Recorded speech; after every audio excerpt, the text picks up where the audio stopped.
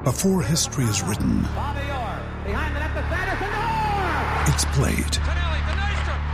Before it's frozen in time, it's fought one shift at a time. Before it's etched in silver, it's carved in ice. What happens next will last forever. The Stanley Cup Final on ABC and ESPN Plus begins Saturday. This is the story of the one. As a maintenance engineer, he hears things differently. To the untrained ear, everything on his shop floor might sound fine, but he can hear gears grinding or a belt slipping. So he steps in to fix the problem at hand before it gets out of hand. And he knows Grainger's got the right product he needs to get the job done, which is music to his ears. Call, click Grainger.com, or just stop by. Grainger, for the ones who get it done. I'm Victoria Cash. Thanks for calling the Lucky Land Hotline. If you feel like you do the same thing every day, press 1. If you're ready to have some serious fun for the chance to redeem some serious prizes, press 2. We heard you loud and clear. So go to LuckyLandSlots.com right now and play over 100 social casino-style games for free. Get lucky today at LuckyLandSlots.com. Available to players in the U.S., excluding Washington and Michigan. No purchase necessary. VGW Group. Void where prohibited by law. 18+. Terms and conditions apply.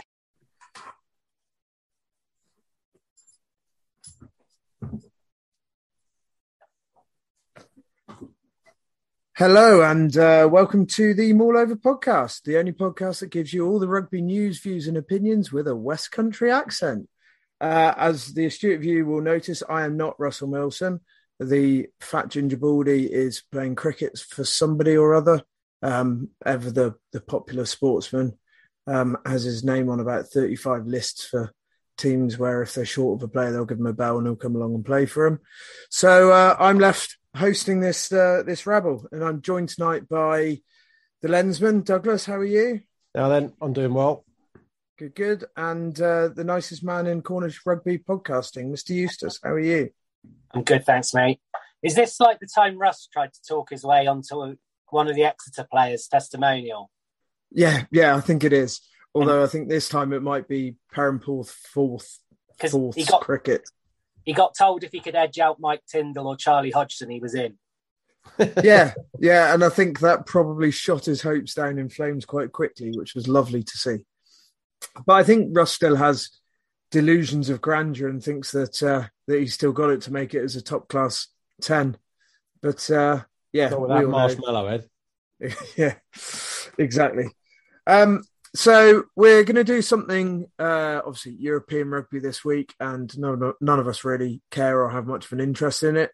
And all English interest is now finished anyway. So we're going to go back to something we've done before, and we're going to play the Little Umanga line and go through a position and work out our top 12 in the Premiership. And this week is the week of, I'd say, probably one of the most important positions on the pitch, one of the top 15 most important positions. The only one that is known purely by a number, and that's number 8. So Ben has done some good research and legwork, which is fantastic because none of the rest of us were going to do it, and come up with his top 12, which we'll go through in order and see whether we agree or disagree with him, Doug. And I'm guessing there'll be a bit of disagreement. So Ben, do you want to start us off with your? Well, let's go from 12 up. Let's go from 12 to 1 in a slightly novel top 40s 90s style Radio 1 type quality, but without any kind of sound bites going on. So Ben, give us a start with your number 12. Okay, so with a late addition that I've just been informed counts as a number 8. So number 11, I've got Tuasui. So your new number 12? The new number 12, yeah. Okay. So, yeah, obviously, big, bulky ball carrier. Plays literally every game for London Irish, including the Mickey Mouse Cup. I believe he's playing at the moment as well. He is playing half-time at the moment. Well, yeah. Having a pie. I suspect he's probably more of a fan of the 40 wings bucket, looking at the size of him, than a pie. But, yeah, big solid ball carrier. I'm a big fan of Tuisue. I think you're potentially underrating him there, sticking him down at 12. I think he makes too many mistakes for me.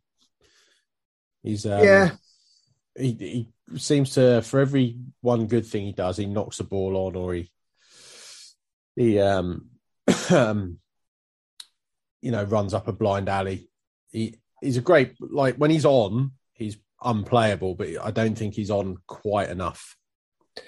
He's like a budget 2016 Billy Vunipola. Yes. Yeah. He's off to Gloucester. Yeah, I'm not sure how much game time he's going to get at Gloucester, to be honest. Well, I suppose is Ackerman staying there? Because I wouldn't be surprised if he disappears at some point and joins his dad wherever his dad is at the moment. As far as I'm aware, he's staying there at the moment. Obviously, there are other options at 8 are aging quite a lot, but then I'm guessing Jake Pelledri could fill in there as well if needs be. So equally, I don't know how old Tuisue is, but I'm not. I don't know whether he'd be happy. Obviously, I'm guessing he would be happy with a squad role as opposed to a leading man. Born in 93, he's 28, so he's not. He'd be 29. So at the start of the season, so he's not ancient. Solid Premiership performer and not much more. I think it's fair to say, wouldn't you? Yeah, I think that's really fair. But he very much has his moments, as Doug said, and also, as Doug said before we came on, availability gives you extra points in this game. And no, that wasn't what Doug said. Doug, what did you say? I want Doug to say it. Well, the best ability is availability. That is pure gold. Yeah, and he will be available plenty.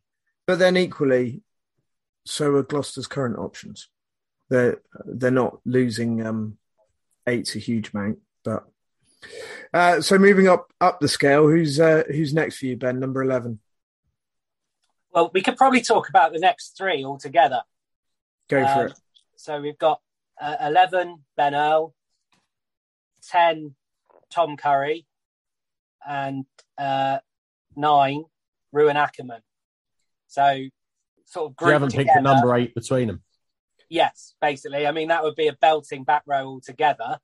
But I keep saying, in these podcasts, we talked about it in the fullback podcast, didn't we? That teams will, for salary reasons or for reasons of style of play, they'll sometimes make do with a makeshift. And even though they're very high quality stand-ins, they're all probably better at a different position in the back row, but they all fill in and do a very decent job at 8 when they do. And 2 of them have at least done it at international level. But I think very similar to fullback, it's a position where you're usually better off with a specialist. Would you not say, I mean, while we're talking about number 8s, would you not say that individual skill set is slightly diminished now because not all forwards have dick fingers anymore like they used to have back when number 8 was a thing? It's not necessarily, you're not unique in a forward pack to have the ability to pick and run anymore. It seems like the whole back row can do it. Most of the second rows can do it as well. So the actual reason you're seeing more of these players hybrids of 3 positions is because the gap in the skill set's narrowed. I think you could even expand on that more because you're now seeing more almost specialist 7s filling in at 8. And I think that's probably because, like you say, the physicality of ball carrying at 8 isn't quite so important anymore.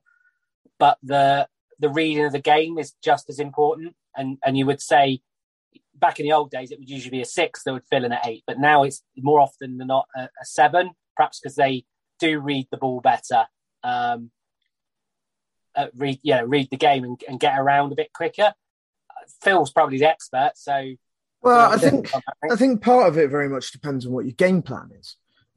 You can play that kind of hybrid 7 as an 8 really quite successfully at lower levels, but it's always been a bit of a challenge at top level because you need to have go forward ball. Now, if you have a game plan that's based around shifting people around, being quite mobile, the kind of Bristol approach, Ben Earl fit in fantastically at Bristol.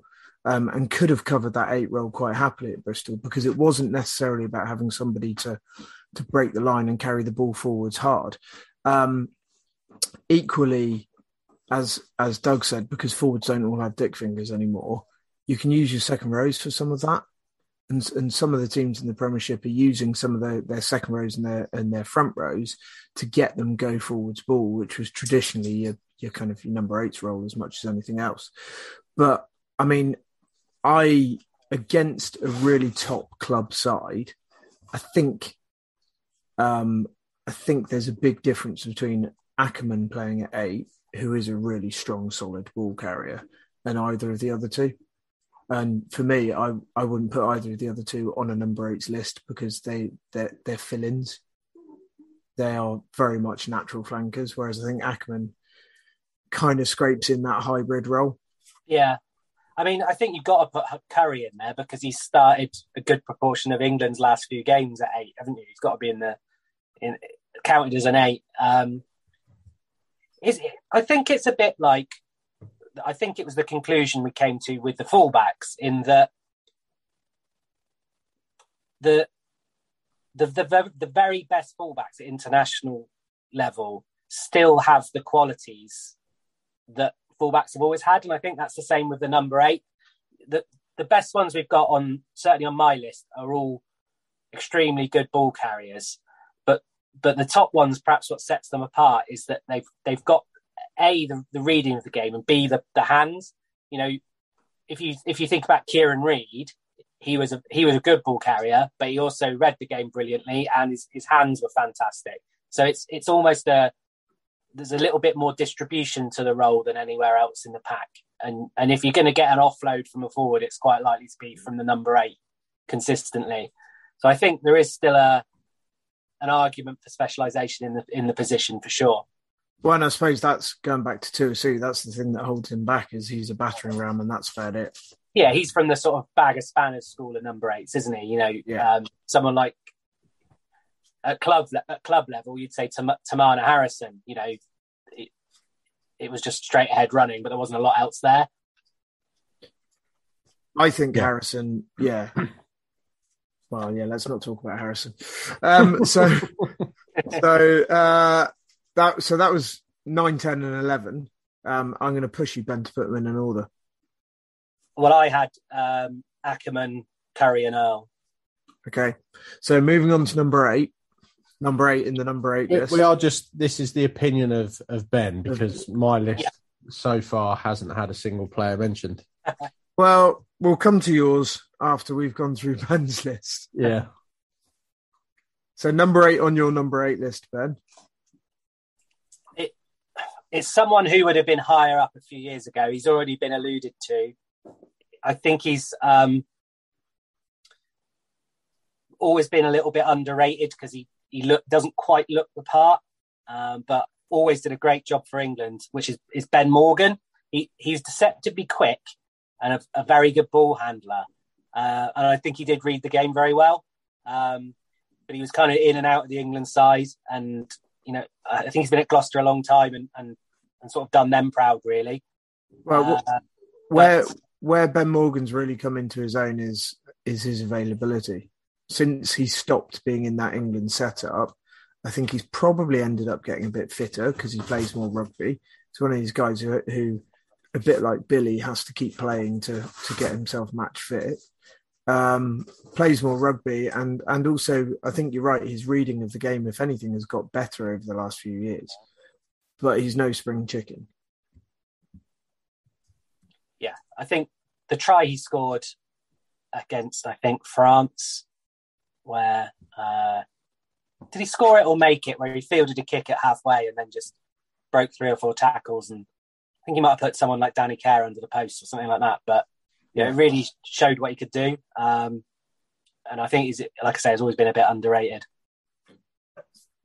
33 now. loyal to Gloucester, which is unusual in today's times. Scored his first try for Gloucester 11 years ago, which is quite impressive.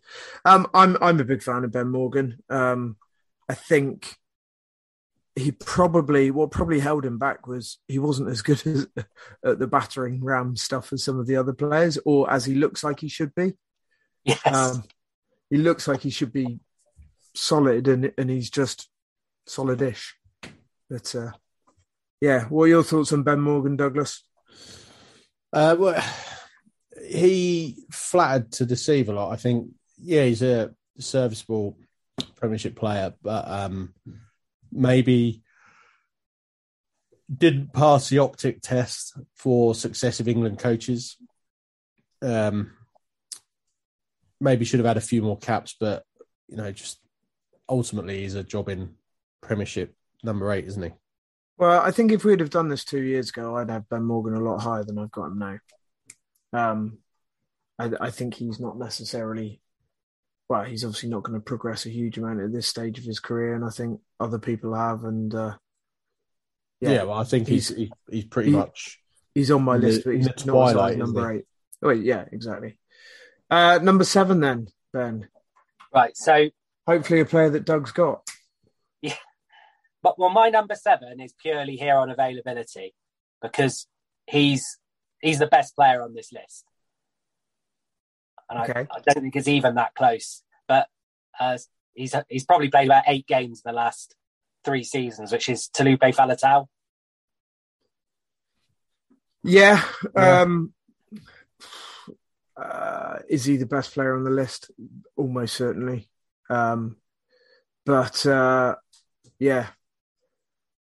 Those 8 games, though, he changed every single one of those 8 games that he played for Bath. Yeah, I mean, the guy's an unbelievable rugby player, and I don't think he had very bad injury problems till shortly before he came to Bath.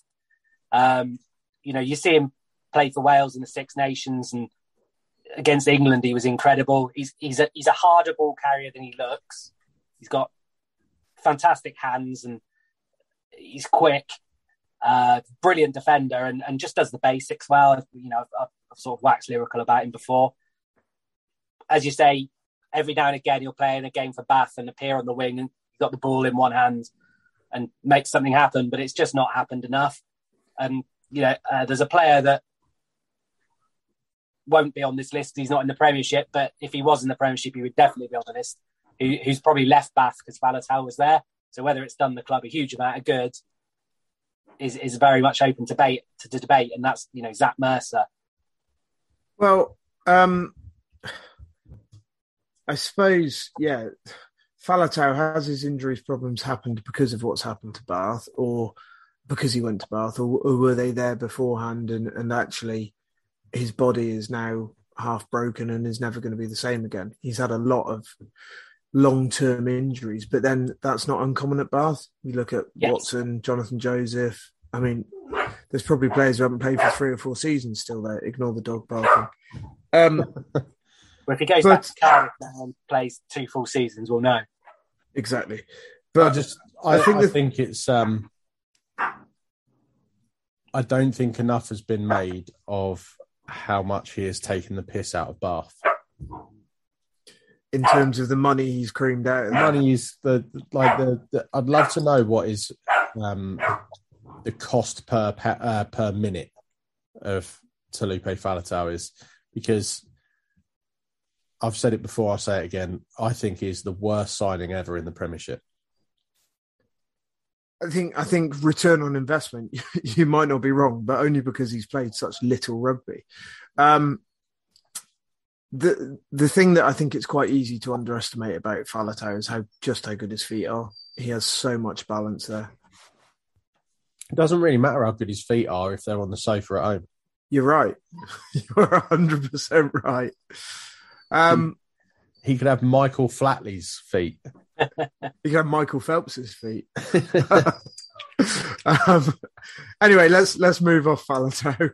Number 6, Ben. Okay, I've got a weird one here. We don't really know what he is yet, but but he stands out like a sore thumb whenever he's on the pitch. So I've gone with Barbary. Yeah. I think the bloke's class. He's playing more and more at 8. Initially, I thought he could be a really powerful, destructive hooker, but I just think you'd end up wasting a lot of that ball carrying ability. He's playing more and more at 8 and delivering every time. And some of the tries he scored this season, he's like going through 4 or 5 sets of lower bodies to score a try. And just the power that he's got is unbelievable. So I'd be inclined to agree with you, Phil, if Wasps didn't have Tom Willis, who I think is the best number 8. So, yeah, I don't know. It's a really interesting one, and if you have to put both of those on the same pitch at the same time, who do you play where? Because I think Ogra's playing pretty well as a hooker, so I'm not sure I'd want to drop him to put Barbary in. I mean, if you've got to play a back row of Willis, and Barbary, who goes at 8? Does it really matter? Yeah, is Barbary... I mean, Barbary seems to have the skill set of an 8 for sure. But he does have the heavy carrying that he could play at 6. Yeah, he could, without a shadow of a doubt. But would that be a waste, do you think, Phil? Or ultimately, it only really makes a difference off the back of a scrum. Yeah.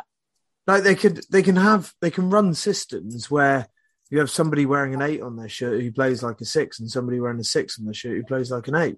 It only makes a difference off the back of a scrum, as long as there's enough balance between the 3 players in terms of the attributes they bring. But I mean, those 3 as a back row, if they could get that consistently, they would ruin teams regularly. Could you see a situation where Wasps, for example, interchanged Barbary and Ogre at hooker to keep them fresh for scrum? So you had a fresh set of legs coming in every other scrum to play hooker, to unsettle the rhythm of the opposition hooker, right? And the tight head. Yeah, I think it'll upset your rhythm more than it will upset theirs. If you're practicing it day in, as day a out, standard part of your game, would it upset you as much as it would upset an opposition team who don't practice against having different hookers? If Barbary is as good as people think he's going to be, I think that would be a waste to use him as a sort of gimmick like that. I think you just use him. But then, what, you're sitting Jack Willis on the bench? Well, and that's the challenge, isn't it? How do you get all these good players into a team? Yeah, and to me, I don't know. As I say, Willis, Barbary looks like a pretty decent back row to me. And so you're leaving Ogre out then? No, I play him at hooker. Right. Okay. And actually, when you look at the strength and depth that Wasps have got in some positions, they've done a pretty shit job. Yeah. I just genuinely think that Tom Willis is a better player at number 8 than Barbary. And maybe Barbary fits in. So Tom Willis is an out-and-out 8, and that's what we're assessing here, right? Yeah. Barbary is a hooker / back row. He's not an out-and-out 8. I think Barbary is now... I think Barbary is now a back row stroke 8. I don't know when the last time he played hooker was. I think that part of his game is going. I don't know. It would be really interesting to have a look at some stats about where Barbary's played this season, but I think he's heading towards an out-and-out 8, and I certainly think that's where England are looking at him.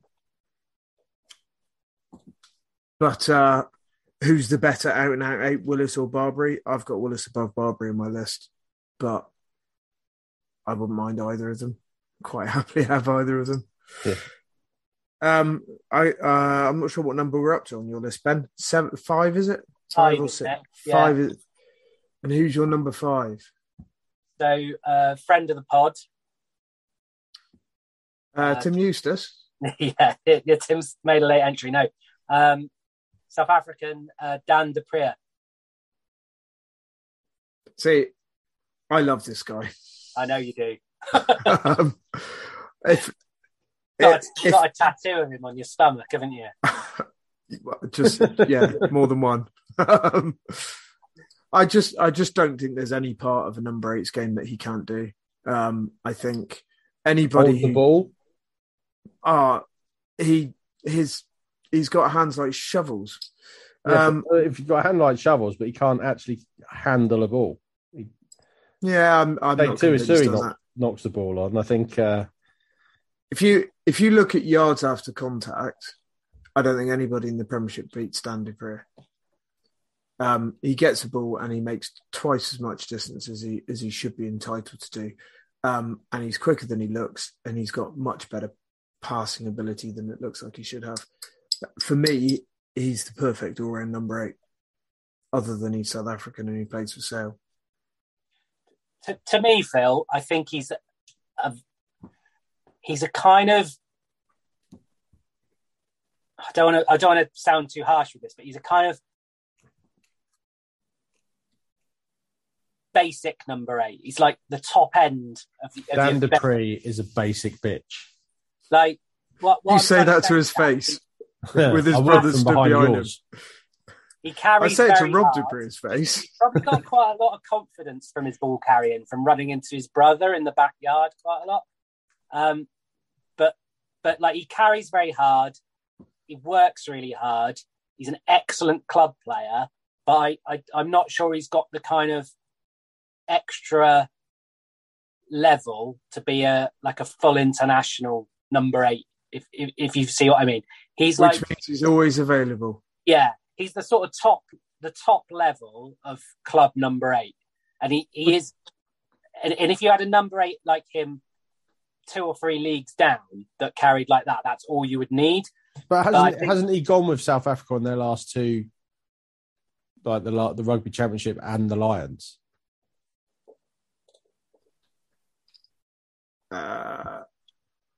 There's an interesting question. Now you've thrown us. He did. He went on. He was with the Lions. In the Lions squad. He got sent home, and then he came back. Then he went back, and I think he was picked for the Rugby Championship as well. He's got six caps for South Africa. 6 caps in 5 years. Yeah, but he goes with the squad. Yeah, but if they've got Visa or Vermeulen available, then they play. Have a guess what position his dad played. Scrum half. Indeed. Well, they obviously get their size and shape from their mum. Yeah, their mum's 6'9", and Rob got the dad things.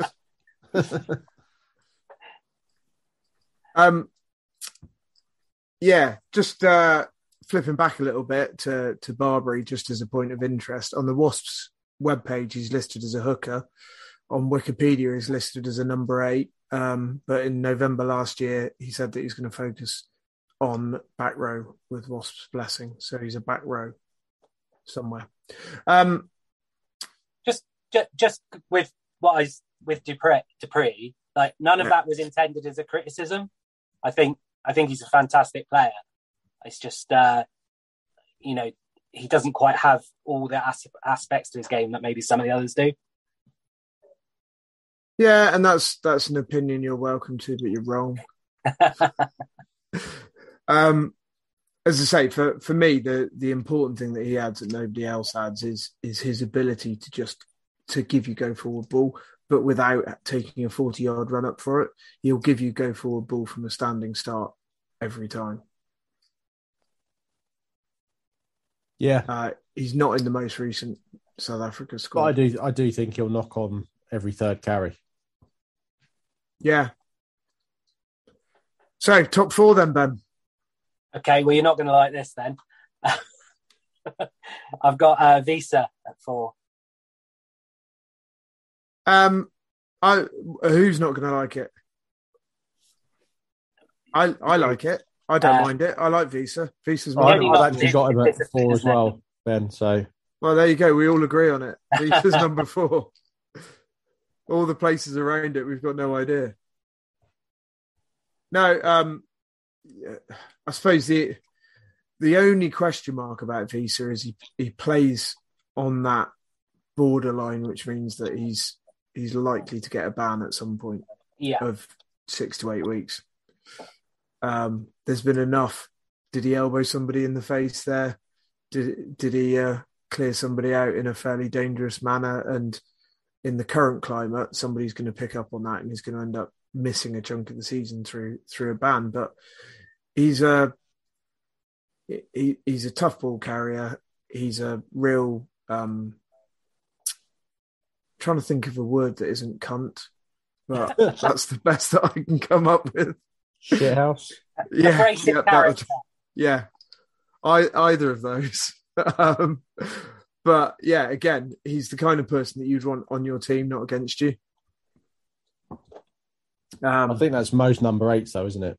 Yeah, I don't know.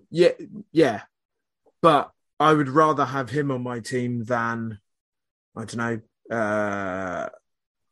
if I was given the choice between him on my team and Tom Curry playing at 8 or the other way round, I'd rather have him playing at 8 on my side. Because he's just going to do some hard fucking work for you. He would run for you all day, wouldn't he? Yeah, with the ball. He is far more likely to be away on South Africa duty than Dan du Preez. Yeah, I mean, when they brought him and Liebenberg last year, that was a great bit of recruitment, wasn't it? Yeah, because you've got a class 8 and a decent stand-in. There's probably Liebenberg often plays 7, doesn't he? When Visa's there, so yeah. What were you concerned that we might not like, Ben? I thought because you liked the other South African, I thought you might be a little bit down on him. What? I can only like one South African. Yeah, I think that's the accepted standard, Phil. Is there some kind of quota with South Africans? I mean, South African back rows do basically grow on trees, don't they? I mean, it is just this, they seem to just build them from some kind of template, and they always have. Just big. Yeah. Do you know what that template is? Men. Yeah. Regular steroids from the age of 12. It's not a difficult model to copy. It's really not, is it? Give them as many growth enhancing drugs as you can as soon as possible. Cool. So we all agree on that. Let's go to number 3. And I think there might be some disagreement here. Yeah. So I've gone for someone who 2 years ago would have been overrated, and I think he's a little bit underrated now because everyone's forgotten about him. I've got Billy Vunipola. Yeah, he's shit. So I just think the geezer's had his day. To me, when you see a number 8 taking a mark and then trying to do a spiral kick and knobbing it 30 yards down the floor, and pissing about trying to do various different things, they've checked out a little bit. I don't think he's half the player that he used to be, and the player that he used to be was just a big heavy ball carrier. He's never had the best hands. He's never had the best feet. He's the equivalent of a Toyota Hilux that's now done 200,000 miles. And no one wants one of them. That's an incredible comparison. Yeah, I think I don't think any more needs to be said for me. I don't think I even had him. I don't think I had him in my top 12. Okay, I did. Do you know why I had him in my top 12? Because he's available. Because he's not going to play for England anymore. So you've gone purely down the availability route when picking your. Well, as I say, I think when you're picking these players, the natural ability is negated by the fact that the best players are often never there. Yeah. So it doesn't matter how good they are. Yeah. I mean, he's in my list. I'm willing to concede that I might be influenced by Billy of 3 or 4 years ago. What I would say is, when he was younger, and I do agree, I think he's past his best, but he is only 30. But when he was younger, he was a very heavy ball carrier, very hard to stop, and launched him through the sort of 10-12 channel was a really good tactic, and it did make England tick. They tried to kind of turn him into a distributor, almost standing in the fly half channel and then distributing from there, and a lot from the base as well. And I don't know if that was maybe because there was so many miles in the legs. But the last couple of times I've seen him play, there's just been the odd bit of play where either he's made a carry when it needed to be made or a tackle when it's needed to be made, and he's still phenomenally strong. And sometimes you see him just stood up in a ruck somewhere and turning the ball over. So I do think there is still a little bit of the old Billy in there somewhere. I may have him too high from what you guys are saying, but well, you're entitled to your opinion, even if it is wrong. Why do you hate all the other number 8s so much, Ben? I don't hate any of them if they're listening. Why do you want these big ball carriers who run the ball hard? Well, they're going to be outlawed soon. Running deliberately at people to try and injure them. Yeah, they're going to be. Anyway, they're going to be. To be honest, I want them on my side, not the other side. Yeah. Let's not go down that rabbit hole too far. No, I just think so. When Billy was a one-trick pony, but the best at doing that trick in the world, and you pick a back row that's mobile and can do the rest of the jobs, it works. I just don't think he's as good at his trick as he used to be. And I don't think he's developed the rest of his tricks very well. But yeah, I tend to agree with that assessment. So number 2, Benjamin. Exeter's own Sam Simmons. You put him higher than me. Obviously, we've talked a lot about what Sam Simmons' strengths and weaknesses are on the pod before. He does a lot of things that other number 8s don't do. And I think he certainly doesn't fit that traditional mould of a number 8. But, I mean, Christ, he got gas. And he reads the game incredibly well. I just think, and it's too late to do it, and Russ suggested they do it for the Six Nations, just think if 10 years ago somebody would have gone, do you fancy having a go at 12? He would have been an amazing player. I don't understand. I mean, there must be some element of personal desire to play number 8. But surely some coach somewhere must have had that conversation with him. And maybe he just isn't a good enough reader of the game or defender in that position. Because I can't believe that he's gone all the way through the system at Exeter without somebody saying, do you know what, this bloke looks like a natural number 12. Yeah. Maybe his defensive positioning isn't good enough. Maybe his lateral speed isn't good enough. There's no denying that he's fast in a straight line, but is he fast side to side? It's not really something you see from a number 8, is it? Well, I suppose the thing is, he was Chiefs Academy, and then went out on loan to Plymouth and to Pirates, but that all would have been under kind of Chiefs care. So is it that nobody at the Chiefs has gone, we want you to play 12?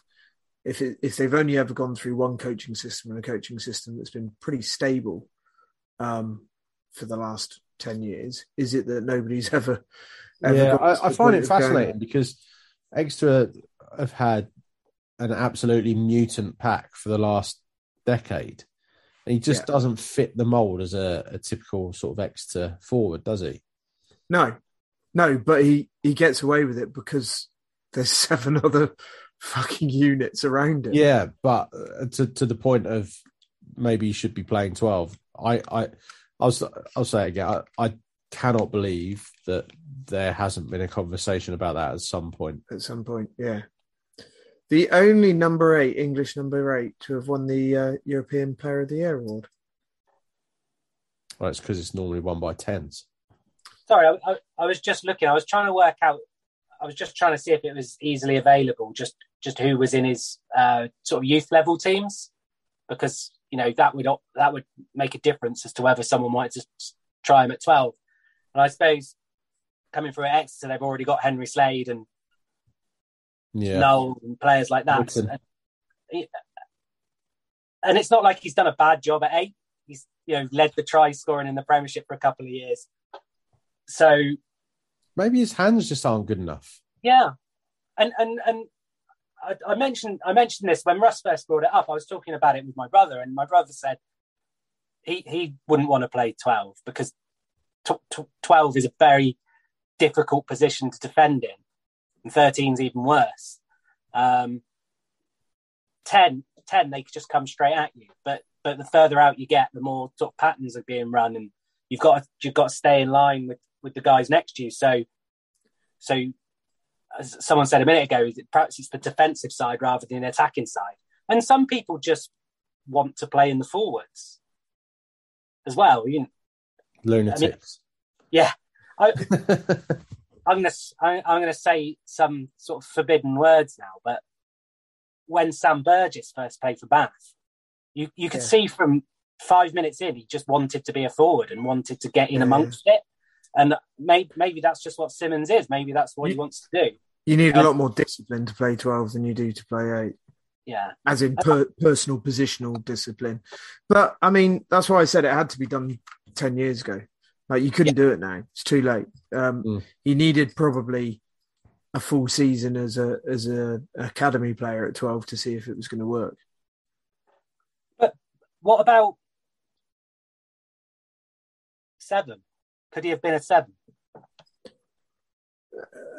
He could play. He could play 6. He could play 6 or 7 or 8. Yeah, he could. But I suppose if you, depending on what the rules of this this competition that we're going to award the number 1 to in a minute are, in that Exeter team, he would be the best number 8 probably out of all of those that are there, because it matches what they're playing. If you were to pick a Premiership 15 where everybody is the best player in their positions, he wouldn't be the best person to play in that side necessarily. Or I don't think he would. He's just very different from everybody else. But what he does really well. It's a really interesting one. I suppose it's a bit like on the running side when Michael Johnson came along and everyone was like, you can't run like that. But he does, and it works for him. Simmons wouldn't fit any textbook for how a number 8 should play, but it really works for him. I think he's got to be high up the list because of his record and the amount of trophies he's won. And I think while he will be away with England sometimes, as you say, he's a kind of acquired taste on how you're going to play. So he won't be gone all the time. For me, I just think he's a great rugby player, and that's why. And I think, although he's still been good this season, Exeter's pack not being quite as dominant as normal probably has put him on the back foot a little bit more, because he isn't going to smash you a hole when you're on the back foot. He's got to find somewhere to run through rather than just batter his way through it. So that is the one knock on him, I guess. Yeah, he looks a shade of his play of his ability when he's not playing with the dominant pack. Yeah. But yeah, is that his fault or is that other people's faults? Don't know. So your number one then? It's clearly Tamana Harrison. Could it be anyone else with his mad hair? No, I've gone for Don Brandt. And yeah. So Don Brandt, I think, is a really interesting one. Not for positioning at number one, because I don't think anybody who watches any quantity of rugby would doubt that he deserves to be up and around the top spots. But when he played for England, he didn't look right playing there. Like it was shades of the quality of Don Brandt. There would be an occasional thing that would happen, and yes, it's a massive step up from club to international rugby. But he makes club rugby look easy, and he made international rugby look quite tricky. But what's the factor that he doesn't have at club level that he has at international level? A coach that's so pre-prescribed with what everybody does at certain times that he doesn't get the liberty to do what he does at club level. Yeah, that's an excellent point. He's probably, if you worked your way down that list, if you took Faletau out of it and maybe Morgan, you'd probably say Don Brandt is the smartest player of them all. He picks really nice lines. He almost seems to work as a very good partnership with Smith and Kerr when they're playing at league level. He's probably, as Doug says, quite instinctive because he hasn't come through the normal route into the leagues either. And I think he's also not surprisingly, but underrated at the breakdown. He just seemed to get a lot of turnovers. I just think he's almost a bit of a throwback, isn't he? Because he looks the part, but he's a bit sort of chunkier than some number eights might be. He uses his brain almost more than his brawn sometimes, but he does have the physicality that when he does pick the right line, he's through. And, another player with really nice hands. He looks a bit dyspraxic at times. Not dissimilar to your brother, Ben. It's maybe that's the little bit of unpredictability that makes him dangerous. Visa is probably coming right down your throat. But with Don Brandt, you've got a little bit of doubt. Is he going to offload, or is he going to step, or is he going to pick a clever line where he's just pick the weak spot? Or is he going to... Is there some kind of dummy play called? I think, you're right. There is just a bit of unorthodoxy and unpredictability that makes him almost more dangerous. Well, it just looks at times like not all four of his limbs are under control of the same brain. Yeah, I think especially when he breaks the line, which he does quite often, and then he's looking for someone because he isn't the quickest. Yeah. And you just wonder, what is he going to do? And every now and again, he does something a little bit crazy, but there's not many other number eights that make that many line breaks. And fair enough, he's got the threat of Esterhuizen plus two very, very, very good distributing halfbacks to help him out. But you can only play with your team, can't you? You can only play with what you're given. So, for me, that's why I've got him top. It'd be really interesting to see what he would be like if you stuck him in the top 14. Stuck him against a load of teams who are going to be holding him down in the rucks a bit more, losing a bit of that manoeuvrability, and whether he would look as good.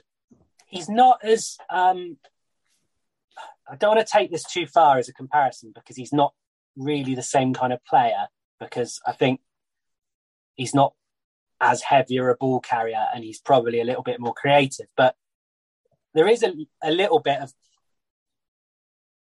pick-a-mole every now and again, just perhaps in his posture as much as anything. But he's probably a similar size. I don't think he is quite as direct, but just see it every now and again. Or is that just me being mad? Yeah, well, I suppose the point is he finds holes sometimes when you don't see where the hole is, and Pickermoles used to be great at that. Like, he'd pick the ball up and he would see a gap that doesn't exist yet, but by the time he gets there, it's open. But yeah, no, it's I don't think there'd be many people who watch a chunk of rugby who wouldn't have him in with a shout at the top spot. So how does that compare with your top 12 then, Dougie? Well, I mean, pretty similar at the top. I've gone with it, but no one mentioned the player that I think's had the biggest impact on his club, and may well be, one of the, if not next name that gets mentioned in South Africa, then certainly he'll be around. And it's Yarno Augustus at Saints. I think he's been immense this season. He's given Saints a little bit of something that they haven't had probably since Pickermole, even though Pickermole, wasn't. It didn't quite work out for Saints how we would have wanted it, but he's a really aggressive ball carrier. He's good at the breakdown. He scores tries. I mean, what else do you want from a number 8? So he's on my list, but he's not as high as he might be in yours because I think he makes too many mistakes. I think he there's times where he doesn't control the ball well enough in contact for me, and there's times when he potentially gives away a few too many penalties. That's my subjective. But yeah, as far as go forward ball, he's great at that. And you're right. Harrison at 8, which is what Saints have been putting up with for a couple of seasons, is playing a different game to what Augustus is at 8. I had him as a 50-50 with Augustus. They could have swapped positions.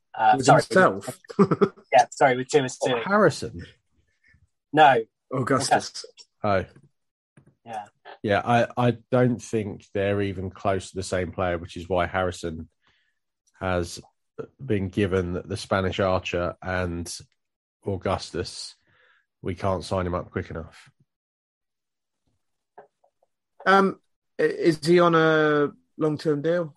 I think he's on a 3 or 4 year contract, but he has the shortest Wikipedia profile for any current Premiership. Well, that's because there's 8 billion South African rugby players. It just says he's a South African Rugby Union player for Saints, playing at number 8, formerly played for the Stormers. That's it. That is the sum total of his Wikipedia page. Other than that, pretty similar.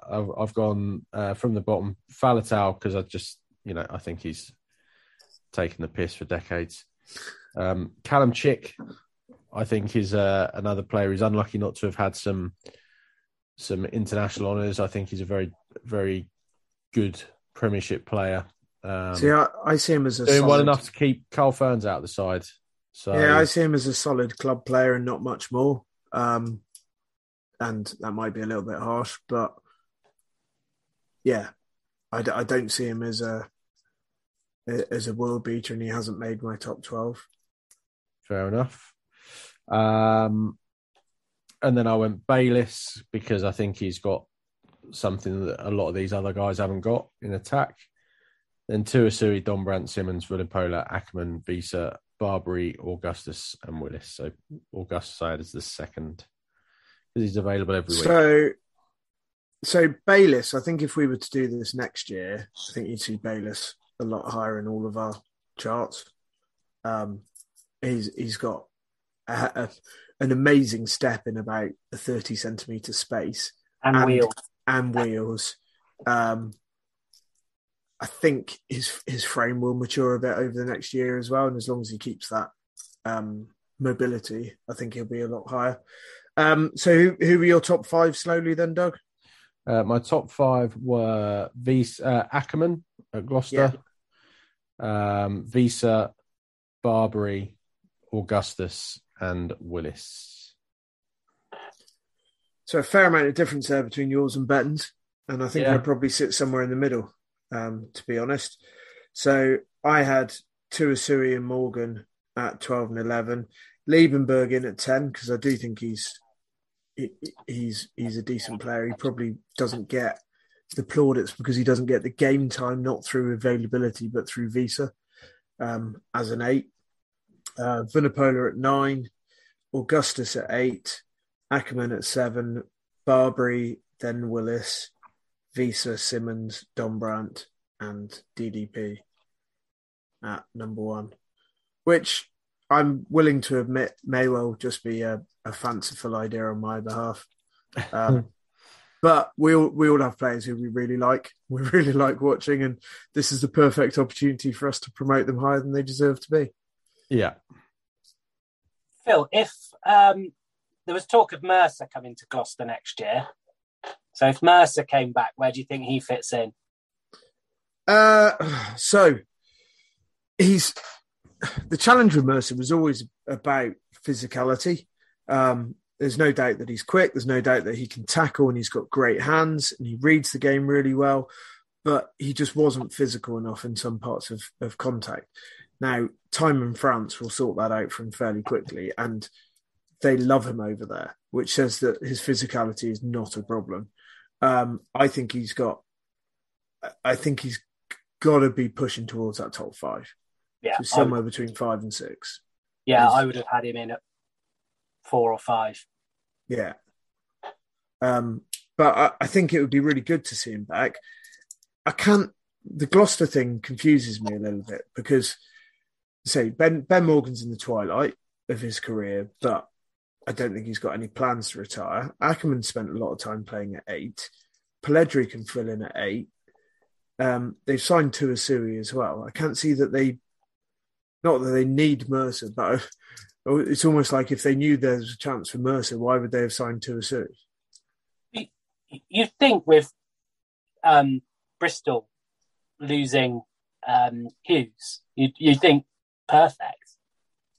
Yeah, apart from the fact that he's come from Bath, and obviously there's enough players around at the moment who don't really give a shit about the Bath-Bristol competition, but maybe he does. But yeah, I don't know. It's where does his playing style fit best? Which club would he fit best in to fill a hole? There's another interesting way of looking at it. Whose squad is he going to improve the most if he was to go there?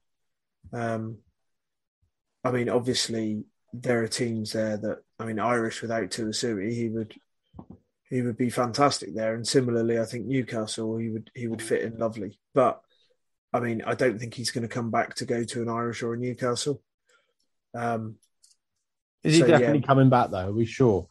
No, because it's a lot of cheddar in France. You know what I mean? There's a lot of brie in France. His Montpellier contract isn't the longest contract in the world. It says end of next season, so it might be a matter of, December next year we start to see something. But I was under the impression it was the end of this season. But I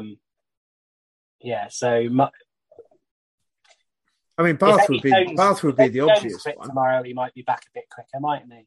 With Faletau going, Bath would be the obvious one for him to go to play with. As you say, with Hughes leaving Bristol, similarly. Only if he doesn't own a television. Yeah. Or buy a newspaper, Le Sport every now and then and see what the scores are. Bristol, but then similarly, they're hardly going to inspire you to go and join them from the way they've played this season. I don't think Bristol could afford it either, could they? Without getting too deep in the weeds, I think a lot of the Bristol guys are going to. Well, there's rumours that not there's a fire sale, but there's a lot of the expensive people might be leaving Bristol. But I think Mercer's running out of options. Quinn's as an understudy to Dombrandt. Well, he's not going to want that, is he? No, he's not. He's coming back is because he thinks he can play for England, and if he thinks he can play for England, he needs to be going to the top 6 club side. I mean, the one that I don't think has been mentioned that could actually be an option would be Saracens. I was just going to say that, swap him for Billy. Billy could go to France and back in and swap him over. Yeah. I don't know. Is he? I suppose he could be a Saracen style player, couldn't he? He's got a bit of he's got a high work rate in him. Mm. Should we wrap this up? Yeah. I think an hour of number 8 chat is enough for most people, even the most hardened Moorlover fans. Yeah. Sorry, guys. No. Russ is back next week. Any other business, Ben? Because Doug doesn't like it when people come to him first. That's because I usually haven't thought of one. Have you finished that Rubik's Cube yet, Doug? Yeah, mate. It was finished ages ago. Ben, any other business? Only a TV recommendation. I watched the Netflix documentary about the Trashers ice hockey team. Has anyone seen that one? Thrashers? No, Trashers. So basically, the guy that they based Tony Soprano on was a mafia sort of money laundering face for a oh no, I know what you mean. I've seen this. Yeah, for a refuse collection company, and he bought his 17-year-old son an ice hockey team. So it was a bit like buying your son Plymouth Argyle, and they just basically picked any player that liked fighting, and then they called him the Trashers, and their logo was a aggressive dustbin, and it's quite an entertaining documentary. Were they any good? Yeah, they were really good because everyone was absolutely terrified of them. The commissioner said, "We don't mind 2 or 3 fights in a game, but you lot are having 8 or 9." Think of the children. Yeah, no kids are going to want to play ice hockey. I know, are they? The kids in the crowd looked like they were quite enjoying it. Yeah. Imagine that. Children enjoying violence. I know. I blame video games. I blame Tom and Jerry. I blame the bloke, William Webb Ellis. Yeah, must be his fault. Yeah. Any other business from you, Doug? Another TV recommendation from me, really. If you haven't watched a show called Barry, I recommended it every season so far.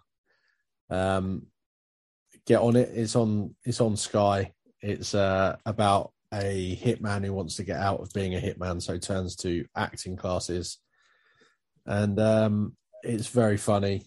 It's got Bill Hader in it, and the Fonz is in it as well. And it's very, very, very, very worth a watch. So please, if you haven't, give it a go. Cool. Couple of small bits from me. So I think I mentioned about a year ago, I forgot what one of them was there. That's what the pause was for. Might have mentioned about a year ago that we bought a shepherd's hut and it turned up and there was all kinds of problems with it. So finally got round to fixing most of them, plumbed it in and couldn't work out why the water heater didn't have any water flowing through it. So the Muppets that had put it together had taken one of the joins feeding into the water heater and tried to, because they hadn't used PTFE tape or whatever, had put a ring of silicone around the join, but had put so much silicone around it that when they tightened it up, the silicone had filled the entire hole through which water was trying to be pushed. So, yeah, just a repeat recommendation. Never buy anything from Garden Escapes. That's Garden Escapes. Phil, buying a shepherd's hut is not something that most of us will ever have to go through. Or a garden room or anything like that, or a bench, or they're all shit. And the second thing is I played my first world problems. I know, exactly. I played my first round of golf since I had a disc taken out of my neck 3 years ago on Friday. Played the Kerno course at St Mellion.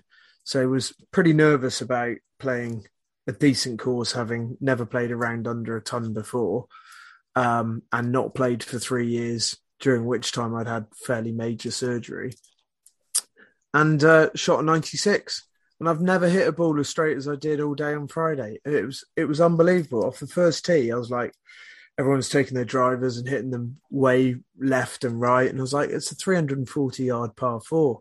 Took my 3-iron, 240 yards straight down the middle. Didn't waver at all. So, yeah. That's how far I hit my driver. I'm going to play a bit more golf. It's quite easy. Well, maybe you can organise a game of golf for the next Mall Over Invitational, because we can't rely on that fat prick, can we? No, true. Yeah, I'm sure I can sort out a round of golf. Or we'll have a little. I'm in. We'll have a little society thing. Ben, I'm sure you're up for more than a pitch and putt. Maybe. You can carry my bag. It's fine. I'm not very good at golf. You can carry my bag. Yeah, and it'll get lighter as we go around. The other thing was we booked a load of buggies, and Perry had bought a bottle of port that he'd put in his buggy for the way round.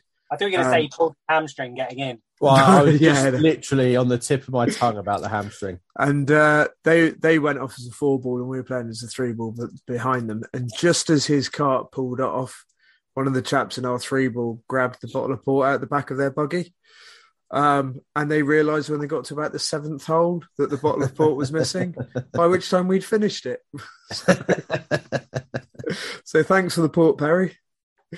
Excellent work. Cool. So we'll wrap it up there. Anybody who's got to the end, thanks for listening. Let us know your top 3 number 8s in the Premiership, particularly if there's any players that don't play for Leicester in there. And you, James. Yeah, James, not 3 Saracens players. We must say as well, we are talking about male number 8s. Sorry. I couldn't care less about the other one. We're talking about male number 8s playing the 15-a-side game in senior rugby in the Premiership. Yeah. We'll be back next week, maybe. Hopefully the fat twat will be back to look after it, because this doesn't come naturally to me. And we'll see you all later. Go well. Yeah, you nearly forgot that. Sports Social Podcast Network. Hey guys, it is Ryan. I'm not sure if you know this about me, but I'm a bit of a fun fanatic when I can. I like to work, but I like fun too. It's a thing. And now the truth is out there. I can tell you about my favorite place to have fun. Chumba Casino. They have hundreds of social casino style games to choose from, with new games released each week. You can play for free anytime, anywhere. And each day brings a new chance to collect daily bonuses. So join me in the fun. Sign up now at ChumbaCasino.com. No purchase necessary. VGW Group. Void where prohibited by law. See terms and conditions. 18+.